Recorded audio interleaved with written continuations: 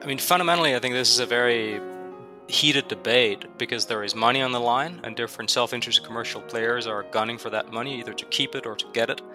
There is a lot of political capital invested in this when a number of government ministers and a government have invested capital in forcing a number of companies to do something, then of course there is a risk that it'll look like they've backed down if they don't in fact accomplish some version of it.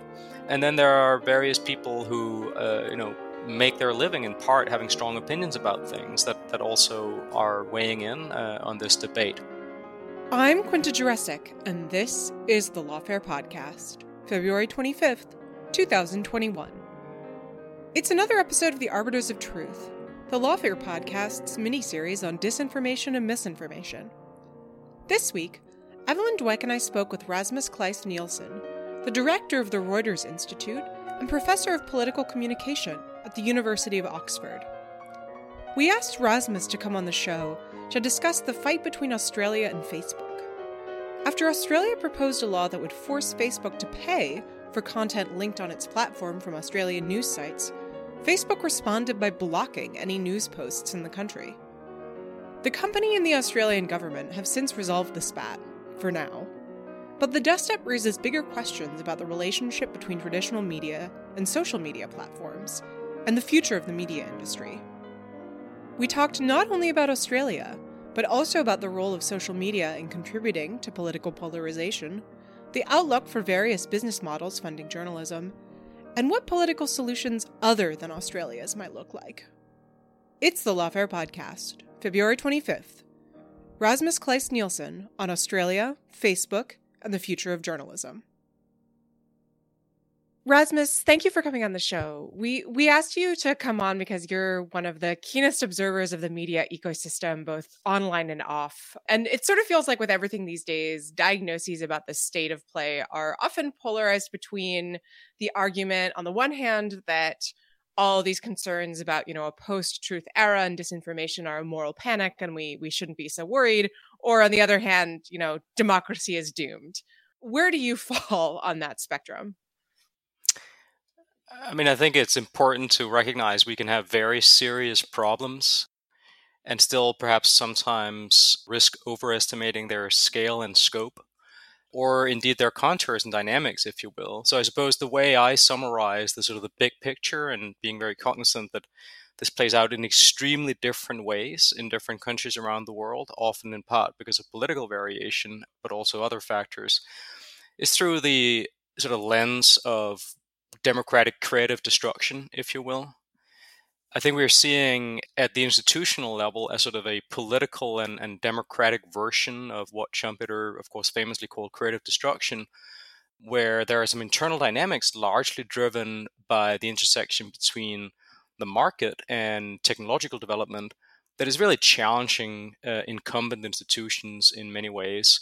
News media as gatekeepers, the privileged way in which elected officials were able to sort of dominate the news agenda, and also the way in which the advertising market worked. And all of this, of course, is being disrupted by the move to digital media, and with that, the rise of dominant platform companies such as Facebook and Google, who are winning the battle for people's attention, hovering up tons of data in the process, and are offering advertisers cheap, targeted at-scale advertising that many advertisers choose to spend their money on in a way that is in turn, further disrupting the news industry.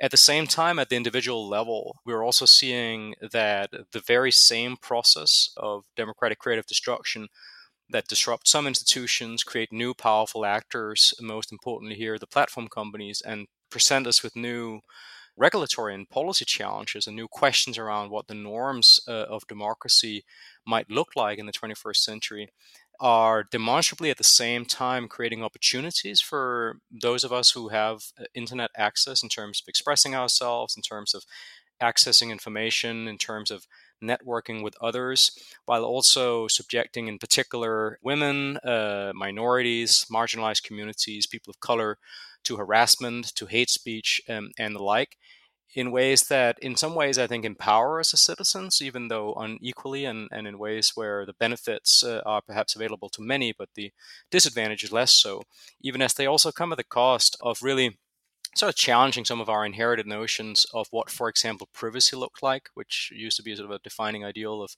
liberal democracy, but works very differently, of course, in the digital media environment.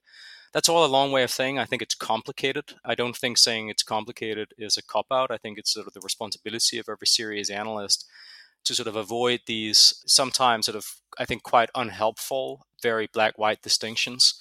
I think it's clear that there are many reasons to be really worried about many of the developments that are happening in the digital media space, and some of the things that are happening with the platform companies.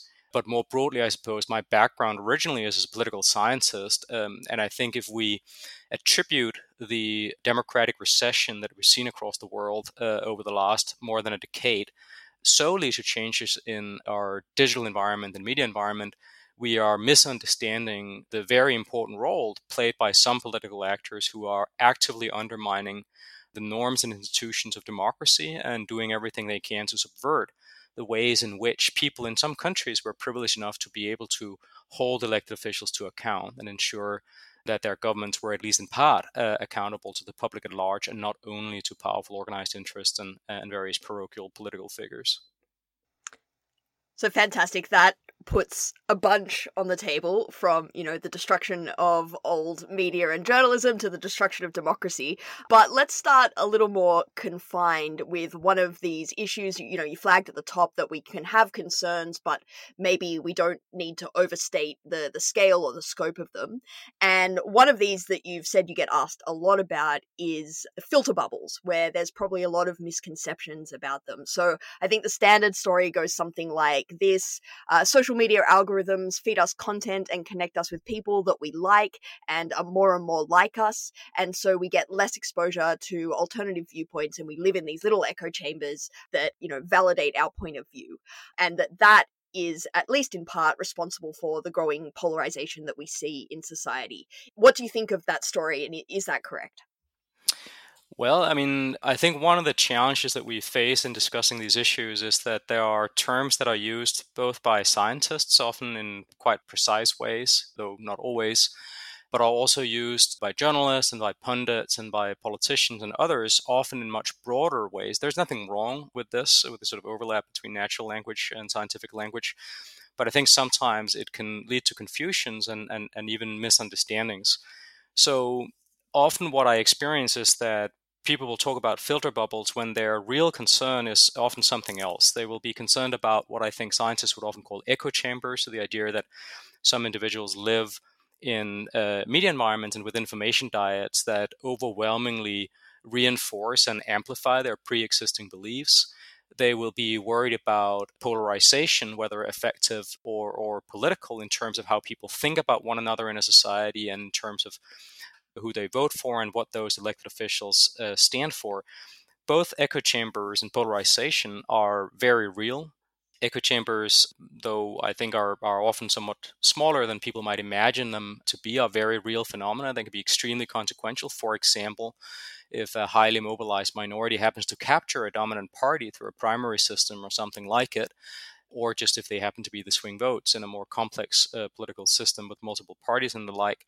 And similarly, of course, polarization, often sort of seen as something bad, which it certainly can be, though I think we should sort of just recognize that sometimes when we talk about polarization as something bad, what we really mean is that we would like other people to disagree less with us, not us to disagree less with other people. And I suppose the central thing I've worked with colleagues to better understand is the particular role of filter bubbles. And as you just summarized, I think we all owe Eli Pariser a great debt for introducing the notion and offering this really important and plausible hypothesis that the commercial and technological logics of ranking algorithms would lead more of us to inhabit echo chambers and drive greater and greater polarization in our societies. This is an important hypothesis. It's very plausible. It might well be the case for some systems or become the case for other systems if things change over time. But what we have found in our research, this is across survey data, this is across passive tracking data as well, where we sort of, with people's consent, track what they do on the internet, is that many of the algorithmic ranking systems, such as those that underlie Google search, those that underline the newsfeed on Facebook, such as those that underline parts of the timeline on Twitter and the recommendations on YouTube, seem to, for most people, not all, but for most people, have the opposite consequences of what people seem to often assume or assert, which is that they tend to lead most users to more and more diverse sources of news than they seek out of their own volition. I think it's really important to recognize here this is not some sort of perfect pluralist heaven where everybody uses all sorts of different sources of news, from all sorts of different point of view, with all sorts of different political persuasions. Not at all. We just need to keep in mind that most people don't use that many different sources of news. On average, maybe 2 or 3 in the course of a week.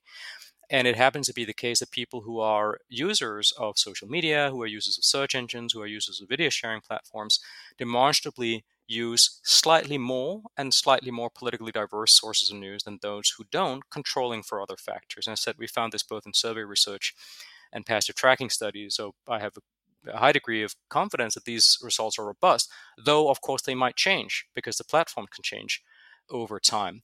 Now, this is, again, not to suggest that there are no problems at all.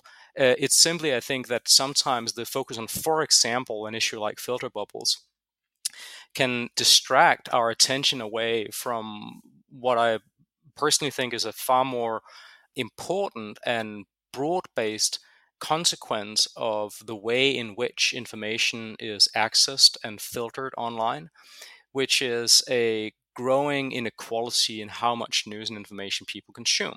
Because we've moved from a low choice environment where most people got some news most of the time, in large part because there was little to choose from, so you ended up watching TV news while eating dinner because there was nothing else on, to a high choice environment where personal interest and motivation matters far more in terms of what information people access, and where there are many, many different systems who offer us an abundance of other kinds of content that most of us, much of the time, find far more compelling than watching the evening news or reading a newspaper or accessing an app, a news app, or the like.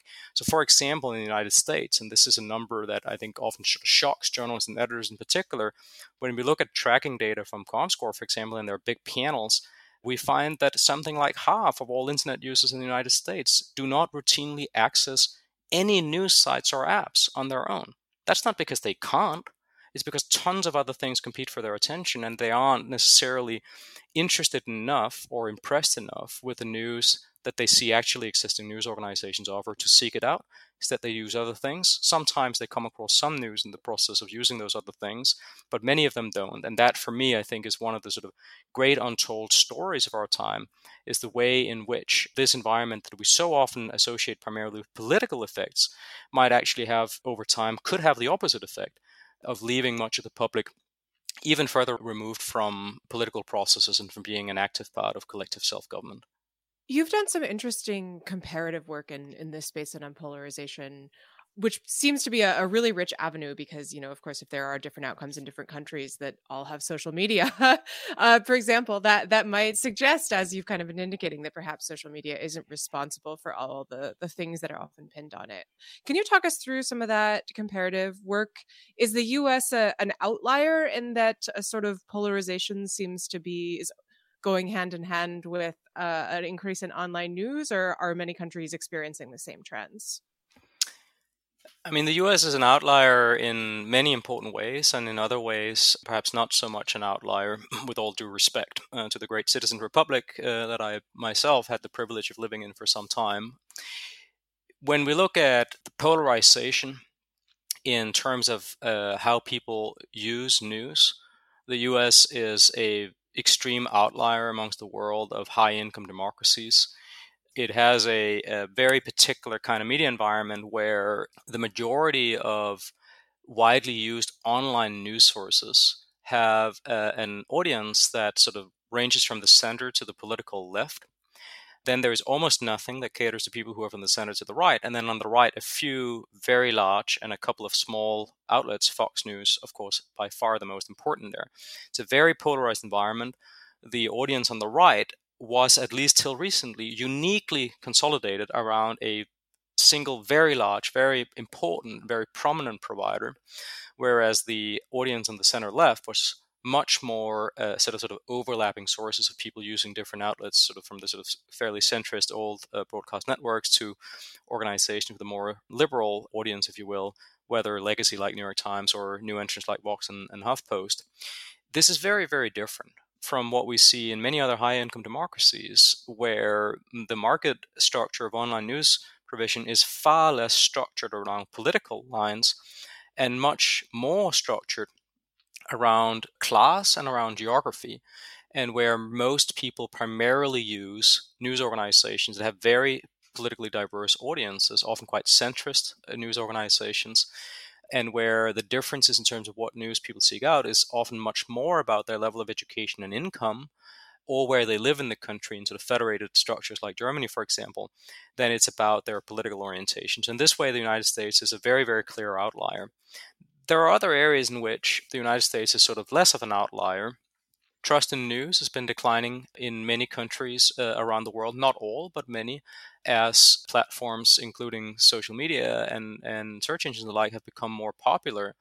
This perhaps may be something that digital media and platforms have contributed to, and I think it's important we understand that better, because clearly a crisis of confidence between much of the public and much of actually existing journalism is one of the challenges that we face in our societies. In this instance, the United States have quite a lot in common with a number of other countries elsewhere, though, as with sort of typical American extravagance, the crisis of confidence in journalism may be like everywhere else, only bigger in America. Yeah, that's for sure. So I think, one of the really important things that you're highlighting there is how vital it is to place the conversation of platforms and our online information ecosystem in their broader context, whether that's societal or the broader context of news more generally, both online and off. And, right now, literally as we speak, Congress is holding a hearing on the role of cable companies in spreading misinformation. But that's only after several hearings over the last few years with tech company executives. Better late than never, I guess, as they say. But we really have tended to focus on the online ecosystem and platforms almost to the total exclusion of offline media. And I'm curious why you think that is, why we tend to miss that broader story and what we're missing when we miss that broader story. Like, is it just because the online ecosystem is novel? Is it because, offline journalism isn't great at talking about itself and its problems? Or is it something to do with the fact that, like, fixing the whole ecosystem and democracy feels so incredibly hard, so let's maybe focus on something that we can potentially fix? I'm glad you asked that. I have to say, I think it's a very hard question to answer, and I think it's one in particular that's hard to really sort of bottom out on the basis of evidence and analysis. But I'm happy to, offer some thoughts on it. I think there is one sort of very clear reason why we are often all talking about platforms, which is that the biggest of them are very big, they are very powerful, they're very important, and they've demonstrably been part and parcel of some truly problematic things in our societies, whether it's the spread of hate speech, various forms of unequal content moderation that has often hurt minorities of various sorts more, the spread of misinformation and disinformation, including information operations by foreign states, data protection and privacy issues, and on it goes. I mean, there are some really, really urgent and big issues that are become extremely clear in recent years and have brought, I think, a very welcome end to a sort of a period of sort of almost blithe disregard from the point of view of much of the political class and some of the news media for the way in which these companies sort of exercise power in societies, that in the marketplace, but well beyond the marketplace, and also in ways that influence the way in which democracy and politics works. So it's new, it's important, it's worth discussing, and I'm glad that we're discussing it. Now, of course, the risk perhaps sometimes is that we end up discussing things either in isolation or at the expense of other important things. And I think this is sort of, somewhat more potentially problematic. I mean, at the end of the day, if we want to sort of understand challenges and opportunities, contain the challenges, make the most of the opportunities, then it's really important to understand how they work and how different parts intersect. Otherwise, if we get it wrong, we're also going to do things that are not going to work or even make things worse. Why is much of the discussion then focused on the platforms in addition to the very real fact that they are extremely important and worth discussing? I mean, I suppose that I can sort of offer two observations. One is that some of this discussion is facilitated and driven by journalists as a profession and by news media as a profession, and with some really important and honorable exceptions. Margaret Sullivan of the Washington Post springs to mind. Organs like the Columbia Journalism Review and Nieman Lab in the United States spring to mind. The profession of journalism and the news media as an industry, I think we can safely say, have been quite notoriously subdued in terms of living up to its own credo of sort of holding power to account when it comes to its own power. And while journalists, often in private and through various forms of subtweets and whatnot, are often quite happy to critically discuss the way in which they and their peers and the institutions that they inhabit are exercising their power and pursuing their work in ways that are sort of keenly attuned to the imperfections and limitations of what they do, there is much less of a tradition of journalists and news media publicly, through their news coverage and through the public debate that they facilitate and drive, subjecting themselves to the same scrutiny that they subject other institutions to. I mean, this is the old observation from some media researchers that news media exercise power without responsibility. And the question, I think, was always, in some ways, this is a political philosophy question: who's going to guard the guardians? And of course, for a period of time in the UK, the answer was that the Guardian would guard the guardians. If we looked at the coverage of, for example, phone hacking. But this is sort of, I think, a strong and long tradition, unfortunately, in the profession and the news media of not really trying to hold itself to account the way it would like to do other institutions. And of course, this is problematic in many ways, but perhaps particularly problematic in a point in time where much of the public is demonstrably really disenchanted and unimpressed with much of journalism, and have many ways of expressing this. And what they see is a profession in the industry that I think, in the eyes of much of the public, and we have survey research and qualitative research to suggest this, comes across to people as sort of, bullies, if you will, special interest, complicit with political interest or commercial interest, and not really doing what they claim and I think sincerely often aim to do, of seeking truth and reporting it and holding power to account, but sort of essentially just being another special interest in society. Now, I don't share that view, but I think it's a view that exists in much of the public, and journalism has, I think, and the news media have not really wanted to deal with that historically, or even in this moment where what we might think of sort of folk media criticism is pretty prolific on many social media platforms. So that's about journalism and the news media. I think the other side of it that is at least, I think, sort of worth considering for a moment, it's sort of hard to evidence it, but I think it's sort of worth at least floating this idea, is that, we're living through a period of time in which in many countries, the political establishment and many other establishment institutions are facing a crisis of confidence.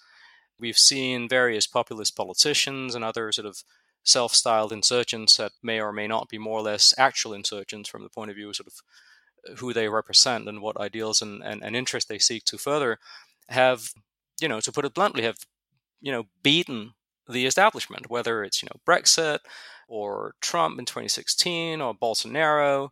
And there are instances of this across the world. Now, I mean, is it too cynical to suggest that if you are part of that old political establishment that has started losing elections, see voters abandon you in droves, vote for people and parties that you consider to be beyond the pale, is it too cynical to suggest that it might have a certain appeal to think that this is not about you?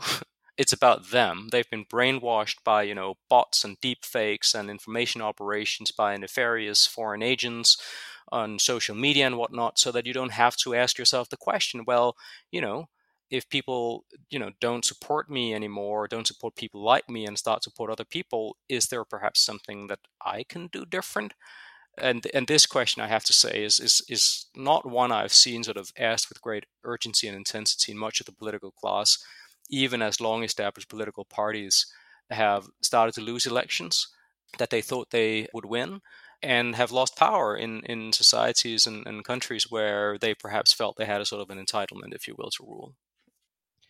So that's a pretty exhaustive and, I would say, unfortunately spot-on diagnosis of the many ills facing journalism right now. I will say one thing, as you say earlier, that does seem to be pretty related to both the decline of journalism and the sort of the rise of the platform economy and the internet, is the way that the modern internet really decimated the business models of many media outlets. And right now, the outlook for journalism, frankly, looks pretty bleak in a financial sense. So, how bad is it? And how much of that can we blame on the platforms as opposed to everything that you just laid out? Well, I mean, I think first of all, the top line is very bleak, and much of that has to do with the commercial success of the platforms. So, I mean, the short version of the story is that we had a low choice media environment from my point of view as a user. And as a consequence of the low choice that I had as a user, news publishers and other mass media had high market power over advertisers and could demand and did indeed demand very high rates, even though, of course, in many cases, the audience was dwindling and aging. I mean, in the United States, print newspaper circulation has been in nonstop decline in per capita terms for more than half a century, and yet newspapers made boatloads of money because of their position in the advertising market. So we've left behind this 20th century world. We now live in a world in which, as a user, when it comes to news, I, as a user, have very high choice. And as a consequence, individual news publishers have very little market power over advertisers and can't command the same rates instead. Advertisers are voting with their feet, they're spending their dollars with platform companies that offer cheap, targeted advertising at scale. They will sort of say things at Davos every year about how worried they are about various things, and then they'll continue to say, well, more money to Facebook, more money to Google, and various ad tech intermediaries, but largely Facebook and Google in the parts of the world where the Chinese platform companies are not so dominant. So the success of the platforms, of course, is part of the challenge facing the news industry, but I think it's important to recognize the underlying shift that's underway and that the success of the platforms is based in large part on their ability to attract people's attention, to leverage the various network effects that allow them to sort of tie in different third-party complementers, including news publishers, collect a lot of data along the way, and then turn to advertisers with a really compelling product from the point of view of advertisers.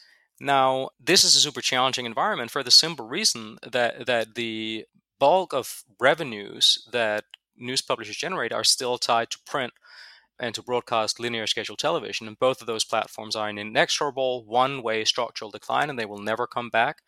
And they will have to find their way in a digital, mobile, and platform-dominated media environment where their position is fundamentally different. They used to be companies that thought they were content companies, but really were largely in the advertising distribution business. Now they really are content companies, and they will have to make their living off of their content with some revenues from advertising, but far less lucrative than in the past. As said, I think the top line is continued revenue decline for the industry as a whole for the foreseeable future. This is going to be really, really tough for many publishers, in particular local publishers and publishers that serve underprivileged communities that are not commercially all that attractive to produce news for.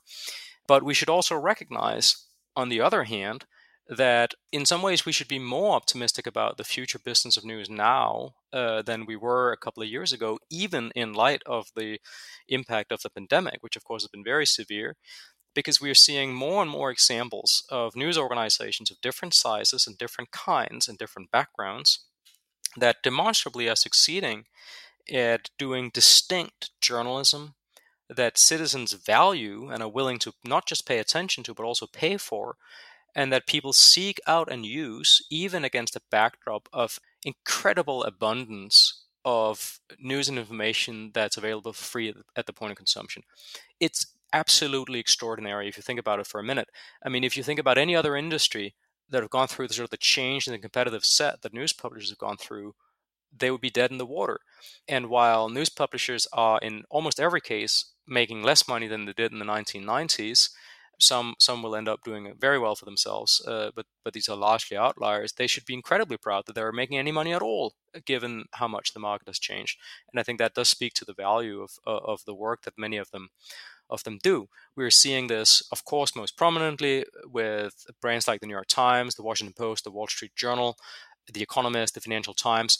But I think really, really importantly, it's not only these sort of elite-oriented, upmarket, English language, global niche publishers that are doing well. Far more importantly, I would say, is the encouraging development that upmarket newspapers in smaller markets are doing well. Dagens Nyheter in Sweden. We have NRC in the Netherlands. We have the Times of London in the UK, Politiken in Denmark, but also new digital-born entrants. whether they are Mediapart in France, El Diario in Spain, Malaysia Kini in Malaysia, Zetland in Denmark, The Correspondent in the Netherlands, that are building a demonstrably sustainable business of distinct, valuable, quality digital journalism. It's strange and kind of refreshing to hear a note of optimism in your voice. Can you say more about what you mean by that? We're seeing more high quality media survive, that things might be looking better than we might think? Well, I mean, I think the situation a few years ago were that, reasonable people were having doubts as to whether there was any business model at all for journalism and news in a digital media environment. Crudely put, now we know for a fact that people like me are going to be just fine, affluent, educated, interested in the news. In fact, we may never have had it better in terms of the quality and range of information we have available for free or for a modest fee. The real problem, it seems to me, is different. It is what, if any, are the sustainable business models or alternative non-profit models for news that serve less privileged communities, whether they are communities that historically have been ignored, marginalized, and even sort of demonized often by journalism and news media, whether they are poor people, whether they are smaller local areas that may not have the critical mass to sustain a sizable news organization. So I'm going to be fine. In fact, my life may grow better and better. Just another reminder of the injustices of the world, I suppose. But the real issue, I think, is quite different. It is that it used to be commercially very attractive to operate very popular, very mass-oriented news organizations, and that's clearly no longer really the dominant business model. So it seems to me that the real issue we face is again information inequality, both in terms of who seek out the news, but also who it makes sense commercially to produce news for. Great. So it's impossible to talk about journalism's business models and the platforms right now without talking about the topic du jour, which is the Australian Bargaining Code. And, as with everything these days, there's very polarized opinions on this. You'd almost think that people are looking at completely different laws, given how different their conclusions are about it. So the general picture is that Australia's media landscape is, as the locals would put it, a dog's breakfast. It's one of the most consolidated in the world, and journalists are dropping like flies for all of the reasons that you mentioned just now. And so, to correct the power imbalance, basically, the Australian government developed this bargaining code that would force Facebook and Google into mandatory arbitration with local publishers if they failed to strike deals for payments for news that those outlets shared on the platforms. Google did strike a deal with the Murdoch press, but last week Facebook went nuclear and banned all Australian news on the platform. And then a few days ago, Facebook and the Australian government announced that they had in fact struck a deal. Details still unclear, that would allow Facebook more time to negotiate and hopefully come to a solution. But Facebook has reserved the right to turn off the news tap at some point in the future. So, as I said, some people think all of this is a complete mess and the Australian government should be ashamed of itself. I sort of tend to err in that direction. But others say, this is world pioneering legislation, and how could Facebook do such a thing as to blackmail our beautiful and innocent little country, which is just trying its best to be a healthy democracy. So what do you think of this whole situation? Well, I mean, briefly put, the bargaining code is creating a framework for negotiations between a limited number of platform companies and a large number of Australian news publishers that is designed to strengthen the bargaining position of news publishers from the observation that some platform companies exercise very considerable market power, and that is meant to encourage business-to-business commercial deals, in part by creating a situation where if no such deal is struck, there is a binding arbitration under terms that platform companies would argue benefit the publishers, and that policymakers might say, well, that's kind of on purpose because we want to create a situation where we can have some confidence that platform companies that historically have been unwilling to pay for most of the news that they distribute will in fact pay Australian news publishers for at least some of the news that comes via the platforms. I mean, I think that the sort of the polarizing nature of this debate is in part just because it's important and it's political. And when there are high stakes and when politics is involved, there are lots of different actors who have a clear self-interest in sort of ramping up the temperature in the room, whether they are lobbyists or elected officials and the like. And this, I think, reflects that situation. Part of it is also that I think some people have been wondering about what the consequences would be of passing this, and whether those consequences are aligned with what would help ensure the sustainability of different kinds of public interest journalism in Australia in the years to come. I mean, fundamentally, I think this is a very heated debate because there is money on the line, and different self-interested commercial players are gunning for that money, either to keep it or to get it. There is a lot of political capital invested in this when a number of government ministers and a government have invested capital in forcing a number of companies to do something, then of course there is a risk that it'll look like they've backed down if they don't in fact accomplish some version of it. And then there are various people who make their living in part having strong opinions about things that also are weighing in on this debate. I mean, I suppose that the thing that I think we're still sort of trying to understand is what will be the ultimate outcome of this code, and how well would that be aligned with the stated purpose of the code.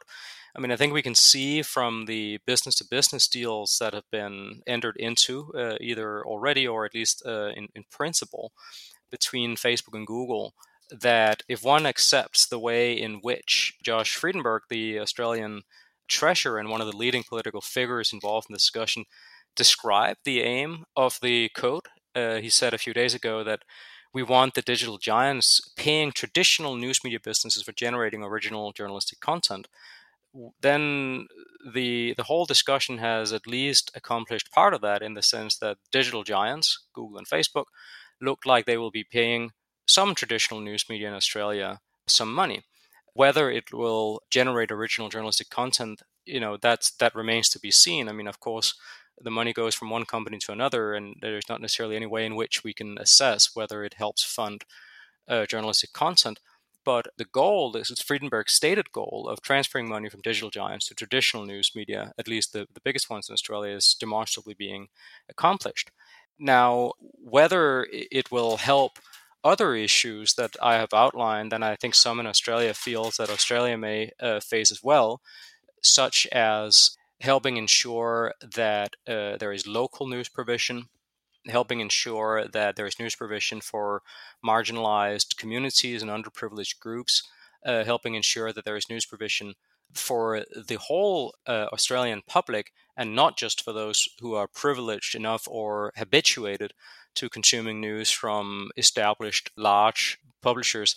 I think that remains to be seen. There's been some concerns about that. And of course, more fundamentally, there's also been some concern about whether the code risks effectively incentivizing at least some publishers to become even more reliant on platform companies against which many have many reservations, and may risk, as Twitter suggested in their submission at an earlier point in time during the discussion, may risk in fact entrenching the dominance of the largest platforms by creating a regulatory environment in which publishers are incentivized to provide special content for those who are willing and able to pay, however begrudgingly, and have fewer reasons to share content with those platforms like Twitter, Snapchat, and other much smaller platform competitors that are not in a position to or willing to pay news publishers for their content. So the stated goal of the Australian government, force the digital giants to give money to traditional news media, I mean, that's demonstrably happening.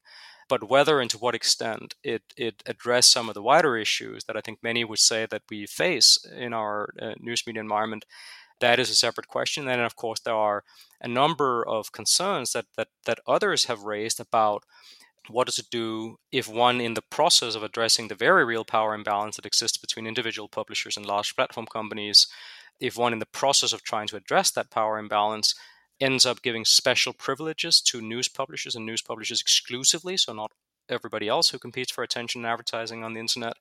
This is a concern that's been raised by some tech companies.